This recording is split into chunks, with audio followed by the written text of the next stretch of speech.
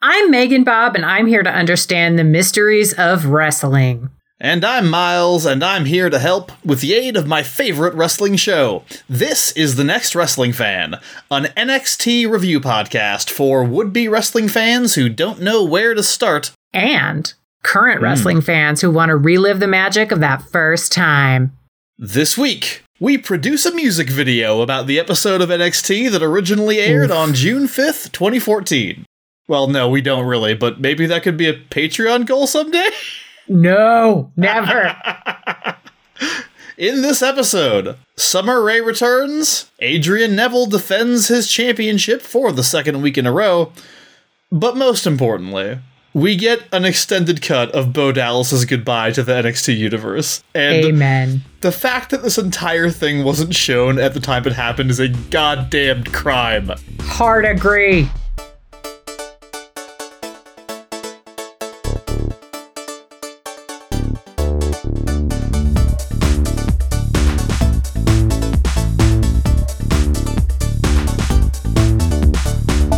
Welcome to episode 55 of The Next Wrestling Fan, a podcast of fights and feels. Last episode, we covered the very first NXT takeover alongside Dan Mulcairn, and it was such a good time. And y'all wouldn't have any way of knowing this because we record so much of our stuff in advance, but Bob and I took a little break for a few weeks after takeover, just to recharge our batteries a little bit and kind of get our lives in order. Do adulting things. Ugh. That's right. But now we're back, and we are ready to jump headfirst into what really feels to me like a new era of NXT, and it's one of the eras I'm most excited to cover, so I can't wait to start doing that today in Bob's Breakdown. After that, it will of course be time for the sights, sounds, and feels of pro wrestling, and since it's an episode that ends in 0 or 5... we have another installment of Women's Wrestling History of the Week for you, followed by the latest edition of the Cheap Pop Quiz. And, since we had a guest last episode, there are no Cheap Pop Quiz answers to go over, so Bob, let's just get into it. Give us Bob's Breakdown.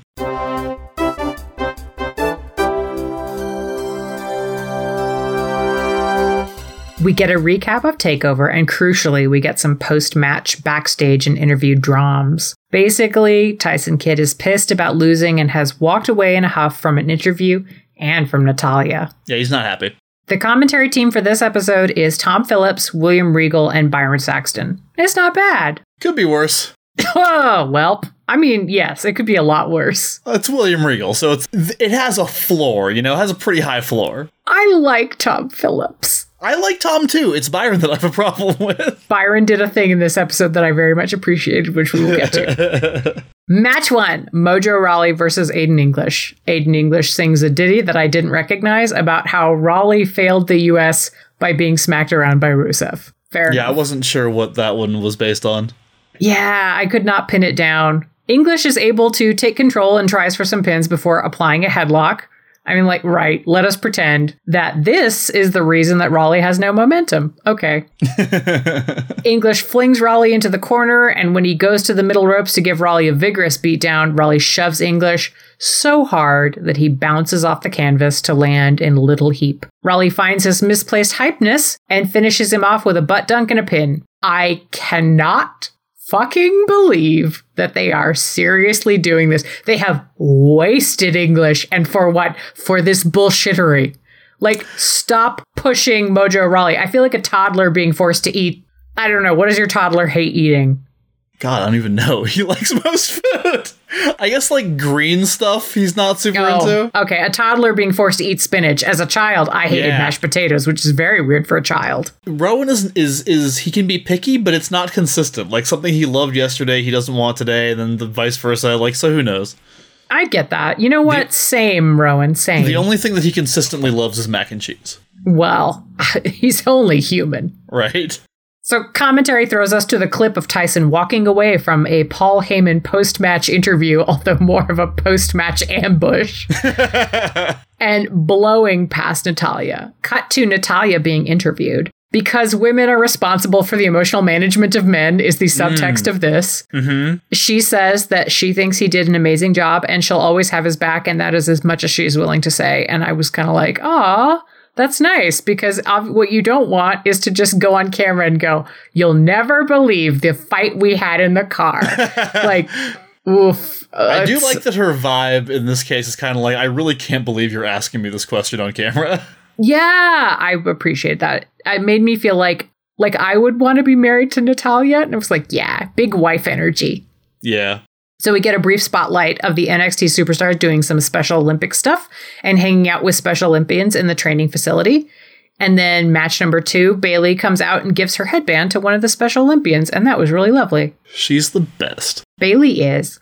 Charlotte comes out, hands off her belt to Sasha. We get 1 second of Sasha holding the belt a little bit reverently. And I was like, oh, we have 1 second of foreshadowing. I noticed that someday, too. Yeah, someday this is going to come to a head and it won't be pretty. It's not even a second, really. It's like just a little flash where Sasha's like, this kind of feels good in my hand.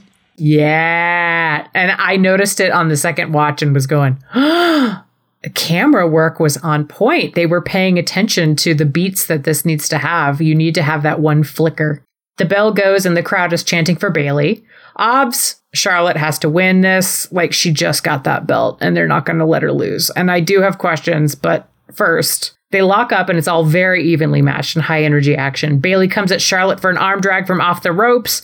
Charlotte comes back at her and gets tripped by Bayley, who does break dancing. She's spinning belly down on Charlotte's upper back like she's going to apply a hold, but just isn't sure what body part to go for and keeps trying to find one. Philip says, it's like she got caught in a slip and slide, and then stops to mansplain what a slip and slide is, assuming that William Regal doesn't know what one is. And I was not sure if that's true, so I Googled, and you can buy one on Argos for your 18 of your finest pounds. So I was like, oh, you can get a slip and slide in the UK and Ireland these days. It's amazing what the internet has brought to us. Bayley picks the arm, which I guess was the wrong call because Charlotte gets out and gains momentum doing a mocking version of the slip and slide, to poor scoring from the Olympic slip and slide judges because Phillips deems it, quote, not as refined. Charlotte gets in that figure 4 thing to the head and somersaults with Bayley attached, which always looks amazing. Bayley bounces back and body checks Charlotte, then comes for Sasha, who's giving attitude. And she comes at Sasha through the ropes, kind of like a cat trying to slide through the blinds. Bayley biffs it, lands hard on the apron, but Bayley decks Sasha, so that's good enough. Charlotte has just gotten momentum back, and Summer Rae's new music hits, and Charlotte is almost pinned with a backslide, but comes back with her move, bow down to the queen, takes out Bayley, and then Summer Rae gets in the ring as if to say, I am also in this group, starts beating up on Bayley, so now all of them are kicking Bayley for just 1 second until Emma and Paige run out to break it up, and I predict a trios match in our future. You predict correctly. It just seems like, why would you do a thing with 3 people and 3 people if you're not going to have a trios match? Yeah. Now, Miles, once someone new has the belt, how quickly do narratives fall in place around it? Or are you allowed to just sort of fuck around and be champion without any special narrative weight to your doings for a while? Or do you need to be in a feud or developing your reign and what your reign is like? You know, it depends on the champion. I mean, really, every reign is different, and every reign is defined by the individual characteristics of the person holding the title and, you know, which title it is and what the situation is in the company. Like, it's just, there's so many factors and variables that go into how you book a championship run. And I don't know that there's any, like, prescriptive, like, well, when you have a new person win the belt, you should do it this way. You know what I mean? I think right now what they're doing is they are recognizing that Charlotte, in some ways, was kind of an out-of-nowhere champion. Like, she wasn't really doing much before she won the title. You know, we talked a lot about how she was gone a lot of the time, and it was just Sasha and Summer and the BFFs for a decent amount of time before Summer left, and it was just Sasha and Charlotte. So she really just kind of showed up, was here for a little while, and then all of a sudden she's in the title picture, and hey, look, she's champion, and turns out she's really good at wrestling. So I think what they're doing here with her is they're recognizing that she had a thing with Bayley that was never properly resolved, so we're kind of doing some more of that. And then they're also doing this thing with Summer coming back. I think that is intentionally, without revealing, where it goes. Mm-hmm. I think the thing with Summer is a recognition that the BFFs technically have a leader and it's not Charlotte. So they need to resolve that conflict. They're getting Summer back for a little while. I don't even remember how long, but Charlotte has to be established somehow as the person in this group. So that's the kind of work I think they're doing right now. And as you can see, it kind of, the two things kind of feed into each other. And they're also going to start establishing some new contenders to Charlotte's title, because she can't just wrestle, Paige anymore, right? And I'm thinking about how many people they have in their women's division, and it is a small swimming pool. Yeah, I mean, it's like, she can't really feud with Sasha because they're a team. So it's Bayley, Emma, Alexa Bliss, I guess. Yeah. It's really Natalia, sure. So it's like, but even Natalia is like over here doing this Tyson Kidd thing, so she's kind of busy. That's basically what I think they're doing. I think they're kind of trying to work out some of the storytelling kinks that need to be worked out because they put the belt on her so early. Okay. And at the same time, I think we're trying to go back to, okay, here's Bayley, here's Emma. These are the women that Charlotte is going to be fighting in the foreseeable future. Backstage, Jason Jordan and Ty Dillinger, and they're just singing their names together. Boom, boom, boom. JJ is the brains in this pairing, methinks. Yes. We may come back to this, but Ty Dillinger is we precious. will definitely come back to this. And he is a dumb baby. So we get an ad for the WWE shop. Miles, tell me about your first piece of wrestling merch. Mine was a best friend's shirt, surprising no one. It was a Christmas gift. And it is the one with Chuck and Trent as two dogs, and they're smooching Orange Cassidy, who's a cat with sunglasses. Aw, that's very sweet. As I recall, and I don't even totally remember how I got this shirt. I think it might have been and actually, you know what? I'm pretty sure it was at a thrift store. As I recall, I found this shirt at a thrift store, and it was an NWO for Life shirt. Whoa. And I wasn't even particularly into the NWO. But I had gotten into wrestling over the last couple of years, and I saw a wrestling shirt at a thrift store, and I bought it. I don't know what happened to it. I do know that when I went to college, my first attempt at college of many, one of which was successful, when I went to college... That's all that matters, is the time that you get out and you get the thing. Yeah. I found myself in a math class, and another person in the class recognized the shirt, came over to me to compliment me on it. We did the whole fucking thing the Bullet Club do now, the Too Sweet, because the NWO did that first. That person is now my dear friend Eric Meyer, who I have podcasted with before and who I very much hope to have on this show sometime. And we've known each other now for more than 15 years. So, oh my goodness, great work, NWO shirt. It was your meet cute shirt. It was. Yeah, it was our friendship meet cute. That's adorable. All right, package on the Ascension and their destruction of El Local and Kalisto, which I think is to prep us for match 3, which is a tag team match that doesn't have the Ascension. What? I know. We didn't think such a thing existed, but it actually does. How would you even do that? Look, scientists are even now working on this problem. Jason Jordan and Ty Dillinger enter to fight two jobbers. Some things never change. Jordan and Dillinger have matching gear, so we know that they're together officially.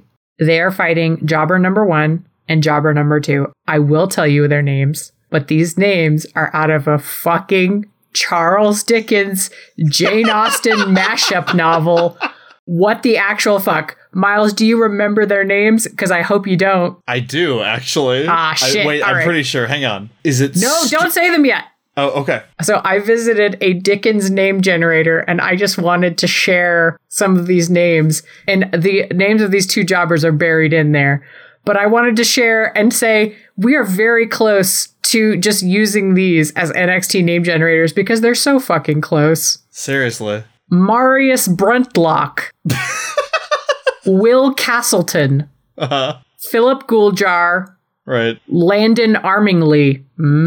Joss Becklefield. Virgilius Yes. Meatborn, Yes! Stuart Cumberland, and Damian Gerard. These Wow. are fucking NXT names. If I didn't know which two they were, I would have had a hard time picking them out of that lineup. I think the only one you can rule out immediately is Virgilius Meatborn. Anyway, it is Philip Gouljar and Stuart Cumberland. There just wasn't any way I was going to forget those names because, like, How could you? Not only can you not forget those names, but the commentary spends the entire match making fun of them. So I don't think it was making fun of. I think commentary were in fucking love with these names and were like, I have never had so much fun with my mouth before. I am just delighting in these phonemes. Bob, I have a question for you. Do you recognize, by chance, either of these jobbers from elsewhere? Do, but Okay. only because Neil copped to it first and recognized Stuart Cumberland. Yep. And I happen to know that I believe Stuart Cumberland, who has a different name at AEW, He does. is dating Bailey. Really? Oh, yeah, I no, that's believe right. so. Yeah, that's right. I did know that. Yeah. So there Yeah. you go. This is Aaron Solo, right? Yes, Aaron Solo with a beautiful turquoise streak in his hair and is very, very good in the ring. Oh, apparently they're not together anymore. I just found a news story from February that says they ended their engagement. Aw. Well, I Yeah. mean, maybe it was for a good reason, and I hope they're both happy and that everything is fine. Yeah. The bell goes. Cumberland and Jordan start off doing some very, very credible grapples. The credibility is further helped by the fact that Jason Jordan can just bodily lift Cumberland and carry him to their corner to tag in Dillinger. He's fucking amazing. He is. They get in a bit of chopsy chop chop war. Gouljar is tagged in and gets butterfly suplexed. Nicely done, Bob. That was a Thank butterfly you. suplex. But let us not misreport these happenings, gentle readers. A butterfly suplex is hella intense, and I dare say Mr. Gouljar may be missing several balls this season as a result of these sorts of carry-on. Is that what Lady Whistledown had to say about this match? Absolutely. In her Oh, review? man. You know what? From now on, one of the matches is going to be Lady Whistledown's match. One match out of every breakdown is Lady Whistledown. Okay, I'm here for it. Yeah, me too. I'm like hyper for this. New segment invented, live on the show. You heard it here first. Lady Whistledown's match report. Jordan is tagged in and leaps a solid 5 feet into the air to bring a knee to Mr. Gouljar. I am sorry. In this novel, he is clearly Reverend Gouljar. Like, that's just who he is. I don't know. I get some real Mr. Collins vibes from him. I I'm not know, sure but about like, you. I don't hate him the way I hate Mr. Collins. Well, you haven't got to know it properly. Oh no. Well, Jordan also throws Gouljar a terrifying height into the air and then does the JJ slam, pins him, and it's all over. But the writing lengthy letters to one another commenting on how the weather is unbearably chill and wryly humorous observations about the village fete. In the audience, CJ Parker has a sign that says, "May the forest be with you." And also with you. Backstage, Summer Rae is back and the other members of the BFFs aren't stoked about it. She holds up the sign that is the little popsicle head and says, "You don't need this anymore, 'cause I'm back, ha!" and prances off. "That's what she thinks," mutters Charlotte. Dun dun dun. I know, we'll be seeing more of this. So Tyler Breeze is here to premiere his music video. He dunks on Sami Zayn via Seth Rogen, which the NXT audience has feelings about. Cue the music video. It's just Tyler Breeze in the recording studio being shot from various angles with some post-production effects, and then intercut with him getting photographed in front of a plain backdrop. The audience has strong feelings, but they're mixed. Some, "This is awesome." Some, "No." I didn't hate watching it. I was delighted by it. It was not what I expected. I thought whenever they said music video, I was getting a music video. Like a high budget, like, yeah. Or at least an attempt at something. Because, like, Cameron Grimes on current NXT recently had a music video, and it was a legit kind of music video. Absolutely. And I can see that NXT is in the community theater stages of its budget at the moment. Yes. And I think I had forgotten that fact and momentarily lived in a wonderland where they had a high budget and then went, "Oh, okay." Right. So, Miles, tell me a bit about the history of wrestling and music videos, if you would, please. Is this just a regular thing that happens, once a year, somebody in wrestling does a music video or something? No, I honestly couldn't find that much about this, to be honest. Like, wrestling and music videos don't have a strong relationship, at least not in terms of, like, a performer coming out and being like, look at my music video. Like, wrestlers have been in music videos, many of them over the years, often to great historical impact. Obviously, the most notable one being when Captain Lou Albano was in Cyndi Lauper's music video for Girls Just Want to Have Fun. Oh. And that essentially led to wrestling as we know it today. So there's a long history of, like, wrestlers and wrestling personae being involved in music videos. And of course, like, the little Titantron things that play as you're coming down for your entrance are kind of little mini music videos in and of themselves. But in terms of, like, the Cameron Grimes thing or, like, the Tyler Breeze thing where it's like, let's just listen to his theme song and watch a video of him recording his theme song, not a whole lot of examples throughout wrestling history that I could find. That's really weird to me, given the love that wrestling has for integrating different kinds of performance art into it. It seems like a missed opportunity in some way. I think they generally just prefer the video package as a medium, which is often set to music. So, like, they'll have these kind of, like, musical montages. That's a huge part of wrestling. But an actual music video, as Breeze presents here, just doesn't happen in wrestling very often for whatever reason. At least, again, that I could find. I did a little bit of digging into this. I'm thinking about current wrestling, and AEW has the Acclaimed, which I have strong feelings about.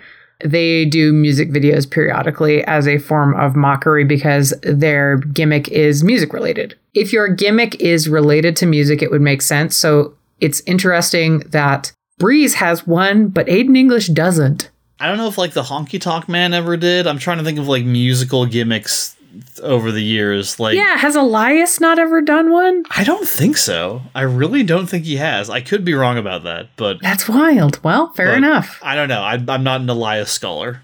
Oh. I'm not necessarily the... Not a glutton for punishment, huh? The most enthusiastic connoisseur of that man's body of work. So match number 4, Justin the Dreamboat Gabriel. He just looks like the sexiest little werewolf man. Like, I bet I could probably pick him up. I don't think he's that big. But Neville is also very cute. I want to say, go on record, Neville is adorable. But like, Gabriel's just, he's very pretty. Miles, what are we doing here? Commentary emphasizes the point that this match is, in many ways, a repeat of the Tyson Kidd match because they're both high flyers, they're both faces. Is it okay to have matches that similar close together, or do you really need to give the audience someone to boo at? Because what are we doing? I don't know. Fair enough. I don't know what we're doing with this one. It's very weird to me that we follow up TakeOver with Adrian Neville engaging in a no disqualification championship match. That stipulation never comes into play. It comes into play so little that I forgot it was a no DQ match. It's a no DQ match that nobody ever even tries to break into rules, which I don't think is the first time that's happened on NXT. But it's just weird. It's just weird. I legitimately think they just wanted Neville to wrestle somebody so that Tyson could interrupt him at the end. I think maybe they were wary about having him wrestle a heel because they still wanted to do this thing with Tyson and they didn't want to make anybody think they were setting something up between like Neville and somebody else. Okay. That's my only guess. I have no idea why this match is happening or what Justin Gabriel did to earn a championship shot. Yeah. Although now you've introduced the possibility into my life that I can just put no DQ in front of anything I'm doing and not introduce that stipulation at all into what I'm doing, but use it nonetheless to create buzz about it. I'm going to take my car to get serviced, and it's going to be a no DQ service. Yeah, you go on Twitter and tell everybody that you're about to engage in a no DQ session of podcast editing. Yeah, absolutely. And just like try to create buzz around it. Maybe see if I can, get Neil to do something that I'm like, oh man, I don't want to do that household chore. Can I make it a no DQ version of that and create buy-in from the audience? It's going to be no DQ emptying the dishwasher. Oh my god, now goodness. I want to watch it. Yeah, I'm going to fold the laundry. It's going to be no DQ. Break part of my furniture in the process, or just not break any of it and be like, well, it was no DQ, you know? Never know what'll happen. Get a ladder match laundry folding and not use the ladders at all. Never know what'll happen. Anything could happen, including nothing. Nothing is a thing that could happen. Just use it to spice up your life, people. That's right. No DQ, whatever. Fill in the blank. My self-help book about this will be out shortly. Available now at fine bookshelves near you. The match does have a lot of really gorgeous back and forth. Yeah, it's fun. It is. It's super fun. We go to commercial, come back to find Neville on the ropes, taking a kicking from Gabriel. Gabriel shows off a brutal-looking hold, forcing both arms straight behind Neville.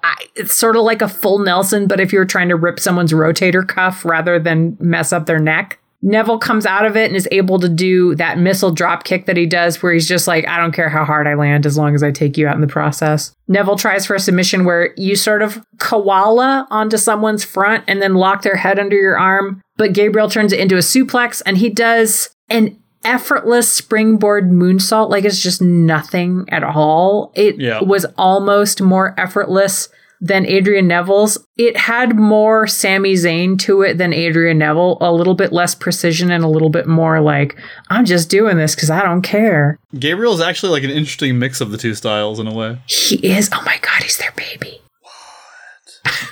He's their baby from the future. Still waiting for your fanfic, bub. Oh man, I know. I have a million fanfics I haven't written. I have one I haven't touched since 2015 that I have to finish someday or Marissa will kill me. But I don't know if I'm ever going to finish it. But if I say that, Marissa will find me and hunt me down. Yeah, you can't. We'll have to get that out because... So it's in progress, ... forever. So in a fucking amazing moment, Neville springs off the middle rope to take down Gabriel, who responds with a drop kick. So they just meet in the middle and crash to the mat. Timing, chef kiss. Gabriel goes for a high flying move, but Neville rolls out of the way and responds with the red arrow and takes the win. Two things. Justin Gabriel is more fun to watch than Tyson Kidd, and I don't know why, but he just is. No, he definitely is. Do you know why? Is it that Sami Zayn energy that's like, anything could happen? This man could just like fly into outer space and we would be like, yeah, that checks out. Yeah, I think Tyson is just a little bit more mat wrestly. I like watching Tyson Kidd wrestle, don't get me wrong. I really do enjoy Tyson Kidd's work. I just think that Gabriel is more exciting a lot of the time. He is. Secondly, why is Justin Gabriel not crazy famous? Or is he actually crazy famous and I just don't know? Because I've seen him on Lucha Underground. Yeah, but that's the being on Lucha Underground does not make you crazy famous. And he wasn't even like, you know, he's on Lucha Underground, but he's not like big on Lucha Underground. Yeah, he's not Penta. No, he's not famous at all.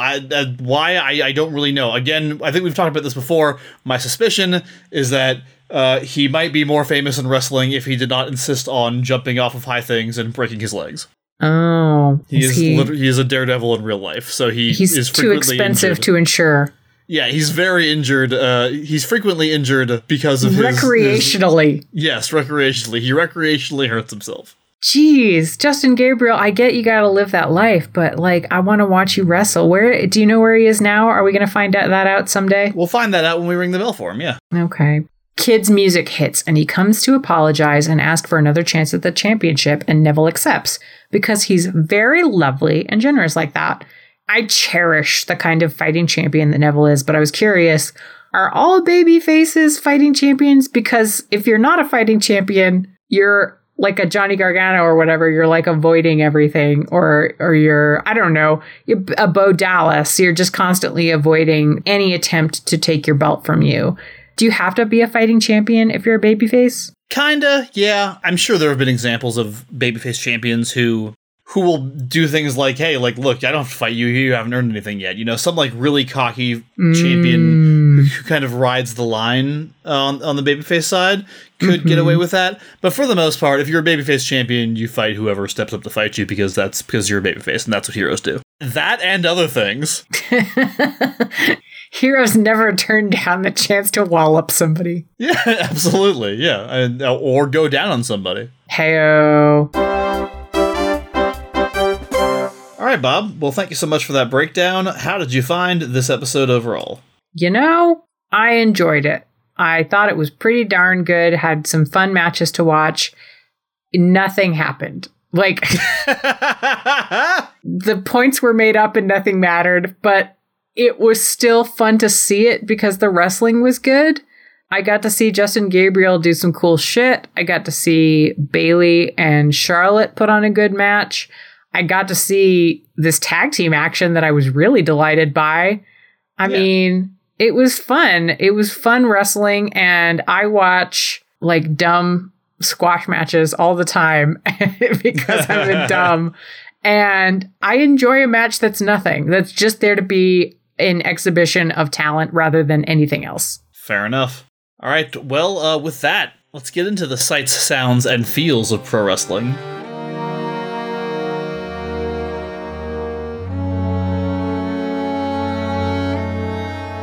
Megan Bob, for this episode, what did your elf eyes see? I saw a sign, Miles, and I do not know what it means. Okay. Don't be a dummy. Put Slate Randall on TV. Slate Randall?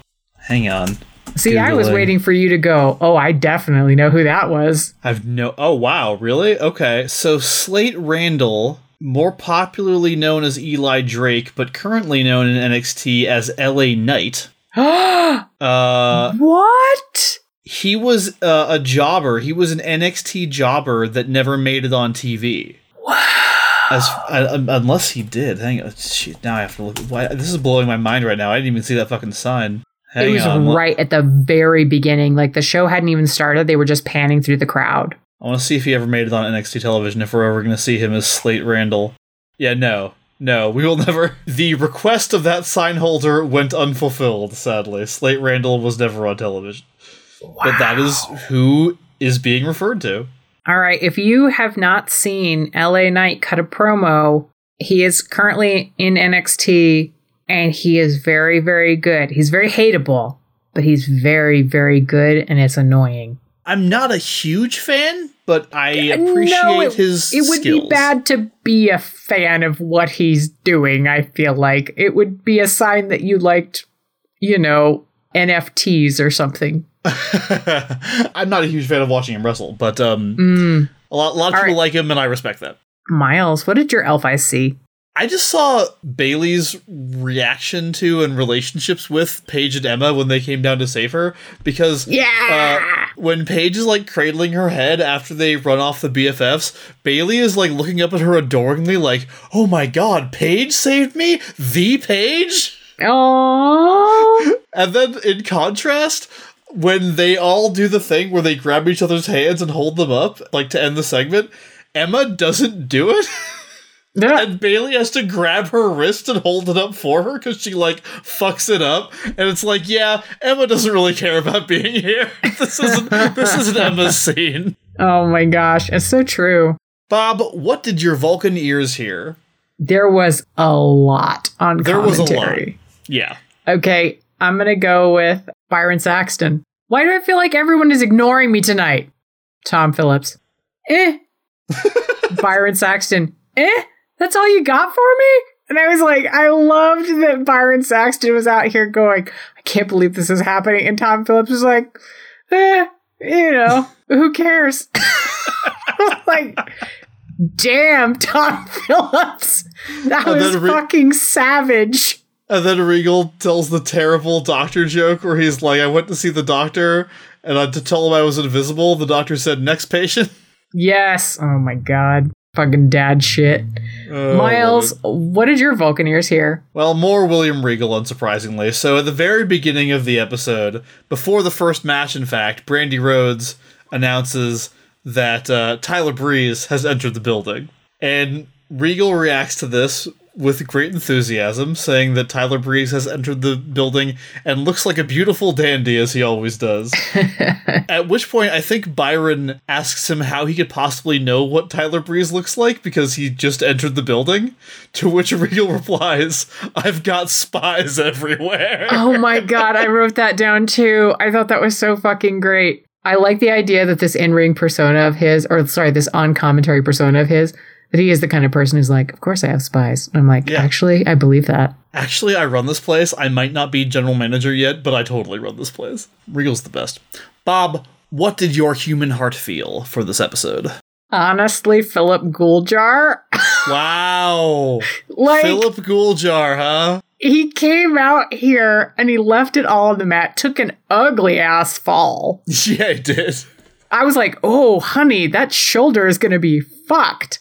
Yeah. He committed to his moves and the commentary kept putting him over. Like, I think just because they liked saying the name, but it worked. And so I guess I'm Team Guljar now. Okay. We'll keep that in mind for his future appearance. Yeah, I mean, I don't know if I'm going to stay on Team Guljar, but for today, cautiously Team Guljar. So, Miles, what did your human heart feel? On the other side of the ring from Philip Guljar, I had a lot of feelings about Jason Jordan and Ty Dillinger in this episode. I suspect you did too, Bob, so I'll let you get some thoughts out there. But for me, just knowing about future NXT storylines and continuity, I just have so many feelings for Jason Jordan. I have feelings for Jason Jordan in general, but knowing just about what happens with him and his sort of like ceaseless quest for a tag team partner who doesn't make him want to kill himself from embarrassment. And then later he even finishes the match with a fucking angle slam, and later they're gonna do the storyline, the ill-conceived storyline where he's Kurt Angle's illegitimate son. So, like, beautiful. There's a ton of stuff with Jason Jordan that just made my heart light up. I love him so much. I miss him so much. I was so in love with their little backstage segment where they do boom, boom, boom. And then Jason Jordan says his name. And then Ty Dillinger says his full name, which is like Tyson Ulysses Frederick Dillinger III. Yeah. And he tries to say it. And Jason Jordan's like, what are you doing? And that's not what we discussed. Ty Dillinger says, that's my name. My mom gave it to me. And I was like, that line is so fucking good and so stupid. I'm like, I'm stealing that for Garden Plots. If that shows up in Garden Plots, great artist steal, blah, blah, blah. So there you go. You know why? I don't know. I just like, even during the match, like the fact that Dillinger was the one who, because like the Jobbers actually get the upper hand at one point in this match. This match is a full 5 minutes. And it's Dillinger they get the upper hand on, and it's Jordan who wins the match. And it's like Jason Jordan, even as far back as June 2014. Oh, God, stuck with this guy? All right, fine. I guess I'll make it work. I love it. It's cute. It is. He is also quite adorable. He is. Yeah, all right. Well, those were the sights, sounds, and feels of pro wrestling. We're going to get into some women's wrestling history of the week in just a minute here. But first, I believe Bob has a fanfic to share with us, explaining the wrestling move of the week from 2 episodes ago, which was Figure 4. Thank you to David Waters and Johnny Keelman for these character suggestions. Job Bluth had momentum in the ring. Against Beast, no less? A feat that was puzzling both to Bluth and Beast, whose blue fur was rumpled from the tussling. The audience booed as Bluth speared Beast into the corner. Beast let out an oof and a weak, oh my. Well, to be fair, he did just wrestle Juggernaut in our pay-per-view last Sunday. He's got to still be reeling from that fight. Yeah, but he's one of the most dominant competitors in this promotion. It would be a real upset for Bluth to take the victory here, the commentary team said. I can hear you! Joe Bluth yelled from the ring as he did a sloppy Hurricane Rana on Beast, probably because he was trying to pull colorful scarves from his cuffs at the same time. But his victory over Winnie the Pooh last week is certainly nothing to, discount, commentary added. That's more like it! Beast lay prone on the mat. Job flourished his hands and brought out a deck of cards, shuffling them and preparing to accost the audience with close-up magic. The audience hissed and recoiled, breaking into cheers when Beast gave Bluth a forearm to the back of the knee, sending him spilling to the mat and the cards fluttering everywhere. Oh, a Philistine, I get it. You don't appreciate the craft of magic. Well, maybe you'll appreciate this, he crowed as he applied a figure 4 leg lock, sitting on the mat and grinning maniacally. Feel that? That's the Bluth banana split, because you feel like your muscles are gonna split from your bones. Beast grimaced but looked puzzled at Job's cockiness as he slowly turned the two of them over so the move was reversed and locking in Job, who howled, Who told you the secret? Beast bent deeper into the figure 4. Well, really no one. Human anatomy is simple enough to grasp. So are you tapping, or shall we just remain like this? I'm free for the rest of the afternoon. Job pressed his face to the mat, hand trembling above it. Wait, don't tap yet. Ahem. A feat with my feet could lead to your defeat. Beast grinned proudly. The audience began chanting, Stars and garters. Job grimaced. This is a leg lock. It's not even a feet thing.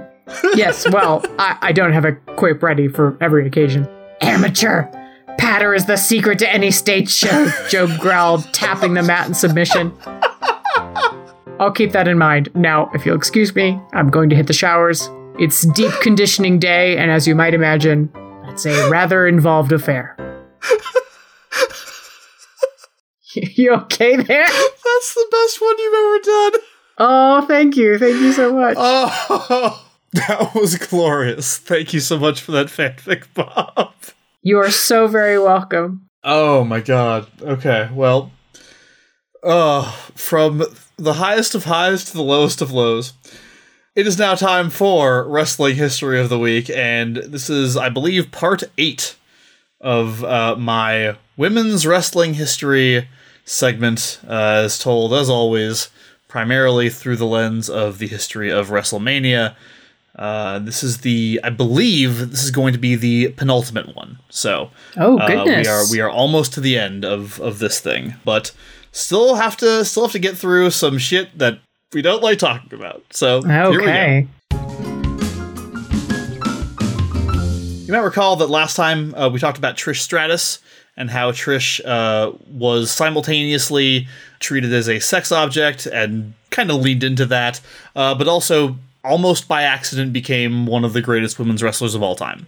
And we also talked about her kind of stable of cohorts in the division right around the time of 2001 when the Invasion angle was coming to an end. Lita, Molly Holly, Jacqueline, Ivory, and Jazz. So we are now going to continue that history here. For all that Trish Stratus's tenure as the ace of the WWE women's division is fondly remembered today, it's impossible to look back and ignore the numerous signs of inevitable decline. For one thing, even as the women's division was theoretically growing, that growth couldn't keep up with the rate of roster decay. The women's championship match contested at WrestleMania 18 featured Stratus, Lita, and Jazz, who should all be considered wrestling legends. But it was Lita's final WrestleMania match. As previously mentioned, she was hit hard and frequently by injuries, and the later stages of her career were defined almost entirely by her managerial and romantic relationships with men. And the second to last WrestleMania for Jazz, who would leave the company a few months after competing against Stratus in another triple threat for the title at WrestleMania 19. Now, the third woman in that match was a newcomer, a former bodybuilder and fitness model named Victoria, who was pushed into a feud with Stratus immediately upon her debut and would go on to defeat Molly Holly for the Women's Championship at WrestleMania 20. And according to the stipulation, shaved Molly's head after the match because WWE is obsessed with humiliating its female performers. Oh my god. But then Molly left the company too, as did Ivory and Jacqueline Moore. Before her departure, Molly helped a promising submission specialist named Gail Kim get a job in WWE, and she won the Women's Championship in her very first match on Raw in 2003, and they fired her a year later. In an interview shortly after her release, Kim claimed that she was surprised by the firing and that WWE management told her that they wanted to go in a different direction with the women's division. Okay. In 2004, WWE kicked off the first recognizable incarnation of the Diva Search, a competition that took place in segments on Raw, in which aspiring WWE divas would engage in games and contests to try and win a contract with the company, similar to Tough Enough, similar to NXT, in its original form. These contests included numerous highly suggestive activities, as well as reality TV standbys like, for example, trash-talking one another. As with all WWE reality TV facsimiles, it didn't really matter who won, at least not that first year. 6 women from the first Diva Search ended up getting hired and put on television. Of those 6, 4 would end up having significant WWE careers. Candice Michelle, Michelle McCool, Maria Kanellis, and the winner, Christy Hemme, who wrestled Stratus for the Women's Championship at WrestleMania 21 in a match that is best forgotten. Oh. It's not that these women were necessarily terrible wrestlers. Indeed, the quality of their in-ring work was entirely beside the point. Candice Michelle, for example, was a pretty decent wrestler by the end of her 5-year WWE run, but that wasn't why WWE paid her. They paid her because she was the GoDaddy girl from the Super Bowl commercials. Hemme got her WrestleMania match, but not until after she posed for Playboy. In fact, her feud with Stratus was built around Stratus being jealous of Hemme for the Playboy shoot and viciously slut-shaming her. The new version of the women's division WWE was slowly starting to build was one that rewarded performers, as always, for being conventionally attractive and willing to take off their clothes. If they could put on a good match, that was a bonus. But Vince's dream of an all-supermodel women's division couldn't come to fruition while Stratus was on top. By this point, she wasn't just Trish Stratus, she was Trish Stratus. You know, we talked before about how her in-ring ability was also incidental. She was also hired and paid because she was beautiful and willing to take off her clothes. But by the time we get to 2004, 2005, she was also expected to have phenomenal matches. That was a thing you expected from Trish Stratus. And for that, she needed quality opponents. One such opponent arrived in late 2005, and she is an instructive case study in the de-evolution of the division. Alexis Lurie began wrestling on the independent circuit when she was 20 years old, and spent the first half of the aughts making a name for herself in companies like Total Nonstop Action Wrestling and Ring of Honor. At a time when the indies were even less friendly to women than WWE was, Lurie's success in the industry and popularity among wrestling fans made her an outlier. For many, she was the first modern example of a woman being a coveted free agent. When she signed with WWE, it was a big deal. Though, of course, they changed her name and gave her a different character. And what a character it was! Mickie James, as she was now known, showed up as a diehard Trish Stratus fan who became more and more infatuated with her idol, an infatuation that eventually turned into psychotic obsession. The gay panic element of the storyline makes it somewhat uncomfortable to go back and watch today, but James portrayed the character so well, and her wrestling was so good, that when she and Stratus met for the women's title at WrestleMania 22, the crowd in Chicago was mostly cheering for James, and they delighted in her victory. It was one of the best matches of either woman's career, and they continued feuding for several months, with James definitively coming out on top and positioning herself as the new face of the women's division. James lost the title to Lita in August of 2006 after a reign of 134 days. A month later, Stratus won the championship for a record-shattering 7th time, making Lita tap out to the sharpshooter in Stratus' hometown of Toronto because Canada. Prior to the event, Stratus and Lita had announced that it would be Stratus' final match with the company. A statement that wasn't technically true, but was basically true. Stratus retired almost immediately after her victory, vacating the championship, and while Lita won the tournament to crown a new title holder, she herself retired 3 weeks later, losing the belt back to James in her final match. The fact that match took place at Survivor Series 2006 was appropriate. Until then, Lita had been the last woman standing of the 6 who had done battle for the title the last time it was vacant at Survivor Series 2001.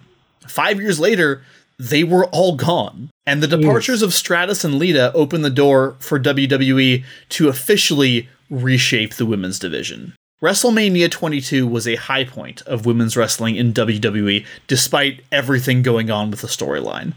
By WrestleMania 23, women's wrestling in WWE had crashed back to earth, and the damage suffered in its fall would take a decade to repair. And in episode 60, we will come back for the final chapter of women's wrestling history, and 2 episodes from now, on episode 57, Bob will have some sort of fanfic explaining the concepts that we have discussed. Yeah. Well, it's about time for us to get out of here, but before we go, we have to complete the cheap pop quiz. All right. All right, Bob currently rolling into this cheap pop quiz with 12 points. Yeah. Which means that if they sweep, if they get every question right, they will receive a bonus episode covering a romance novel of their choice with a guest. Bob, you ready? I am so ready. Fired up? I am. Pumped. All right. Question number 1. What happens with Bo Dallas on the next episode? Is it A, JBL gives Bo one more chance to win his NXT job back in a match against Sami Zayn? B, Bo buys a ticket and appears as a member of the audience, and after the title match in the main event, he rushes the ring and steals the NXT championship. C, Bo tries to sneak back into NXT by putting on a luchador mask and a cape, which is the entirety of his disguise. D, Bo appears in multiple backstage segments trying to get wrestlers to sign a petition to bring him back to NXT. Or E, Bo shows up for work like nothing happened, seemingly with no memory of his banishment. I think the petition. It kind of fits with his thing about his Believers sending letters and all that. Yeah, okay. Question number 2. The next episode features, I shit you not, the birth of yet another NXT tag team. Oh my goodness. Which wrestler is getting a new partner? Is it A, Aiden English, B, Wesley Blake, C, Baron Corbin, D, Adam Rose, or E, Mojo Rawley? Baron Corbin? Okay. Although I hope it's Aiden English. Hope it's Aiden English. You are guessing Baron Corbin. Is that right? Yes. And question number 3. CJ Parker shows up in the audience again on the next episode holding one of his signs. What animated or partially animated movie with an environmental message does the sign reference? Oh. Is it A, Avatar, B, The Lorax, C, Wall-E, D, Fern Gully, or E, Nausicaa of the Valley of the Wind? Oh my god. Fern Gully just makes the most sense. Okay, Fern Gully it is. Not timely, not appropriate, but I just think that's probably what's happening. Okay, well, come back on the next episode to see if Bob got those sweet, sweet points, those last few points that they need to get that romance novel bonus episode. Well, that's about all we got for this episode of The Next Wrestling Fan, Bob. Thank you so much, as always, for joining me. Thank you. And thank you to NXT for showing us the extended cut of Bo Dallas leaving. Thank you. Justice for Bo Dallas's extraordinary acting abilities. Absolutely. Bo Dallas is just the best, and we want good things for him at all times. We do. I want him to show up in Impact, AEW. I literally, Shimmer, I don't care. Show up. Maybe not Shimmer. He could be a ref. He could be a ref. That would be okay. He'd be a great Shimmer ref, actually. You know who else is the best, Bob? Who? Is our patrons. That's so true. I knew you knew that. I just wanted to tell you again. It's good to have affirmations in that way. Yeah, it's a stone cold fact. Y'all rule. Yeah, y'all are the best. And one of you in particular is, once again, the official best.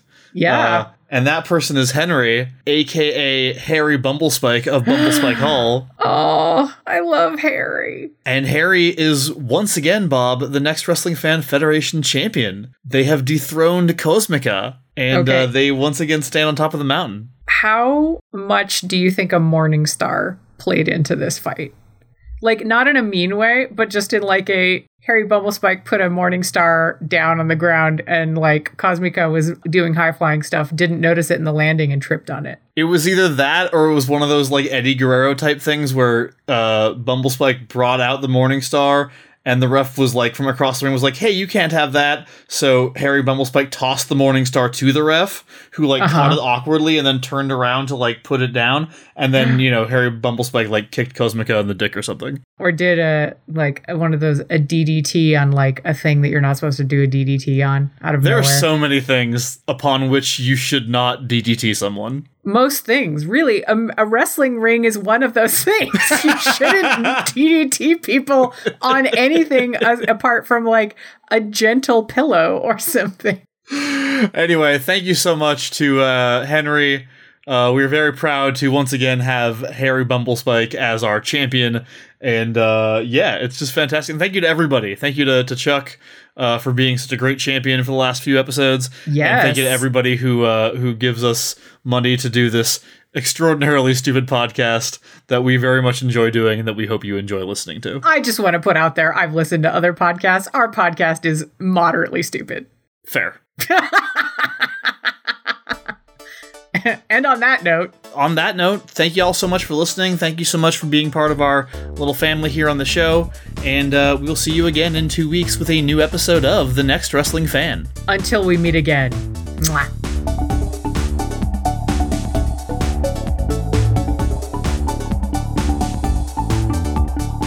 The Next Wrestling Fan is produced by Miles Schneiderman and Megan Bob, with logo design by Claire Mulcairn. Special thanks to Rafael Medina for our theme song, Learn Buckle. You can follow his creative work on Twitter at EarthMofo. Also thanks to Kevin MacLeod for additional music and stingers, which are licensed under Creative Commons. Find his work at www.incompetech.com. We're on Twitter and Facebook as the NXT Wrestling Fan. Come talk to us. You can also follow Miles on Twitter at MJ Schneiderman and Megan Bob at Megan Bobness. The NXT Wrestling Fan is made possible thanks to our supporters on Patreon. If you'd like to help us out, go to patreon.com/NXT Wrestling Fan and join our fantastic stable of contributors. They're the best. And if you enjoy the show, please subscribe and review wherever you get your podcasts. And if you have any questions, comments, or suggestions, feel free to email us at nxtwrestlingfan@gmail.com. Thanks for listening, and we'll see you in 2 weeks.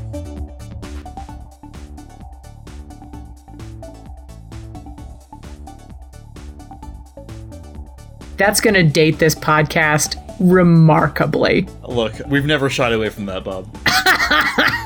We have never shied away from being embarrassingly out of date. Much as I have never shied away from giving oral sex, we have never shied away from being embarrassingly out of date. What are you doing?